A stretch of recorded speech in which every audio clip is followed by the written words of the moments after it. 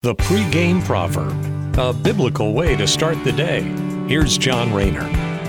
Get some more messianic undertones talking about Jesus, the Messiah, that is found in our Psalms today. Specifically, we're in Psalms 22 and the events that surround Jesus' death. So we remember the gospel narratives about Jesus' crucifixion. The book of John says right afterwards, we're in John 19, verse 23. This is right after Jesus is crucified. It says, when the soldiers had crucified Jesus, they divided his clothes among the four of them.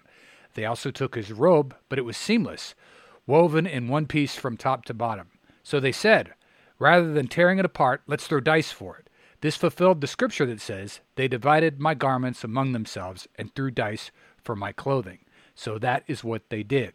Now today's Psalms, again, 1,000 years earlier, and it does exactly what the verse says. It fulfills the scripture or fulfills the prophecy. Prophecy is given back in 1000 BC by David, and it is realized at Jesus' resurrection, right? That's what John was there. He's an eyewitness testimony, giving an account of what happened. And the soldiers, after Jesus dies, they gamble for it and decide who gets what. So here is Psalms 22, verses 17 and 18.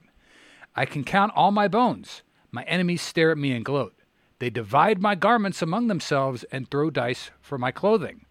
So again, fulfilled prophecy. Old Testament Psalms that we just read tells us what would happen, and New Testament account from John tells us exactly what did happen.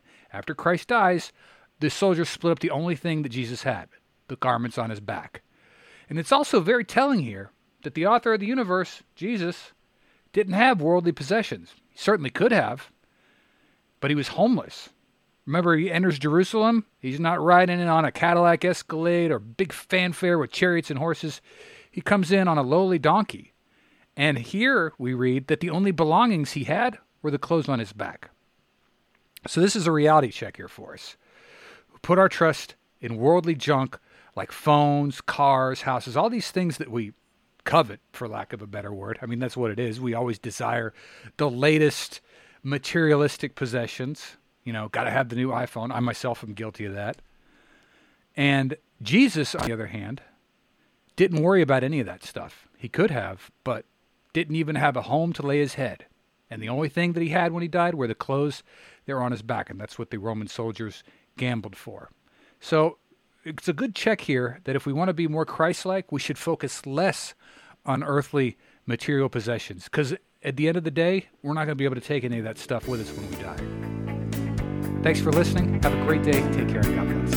The pregame proverb with John Rayner.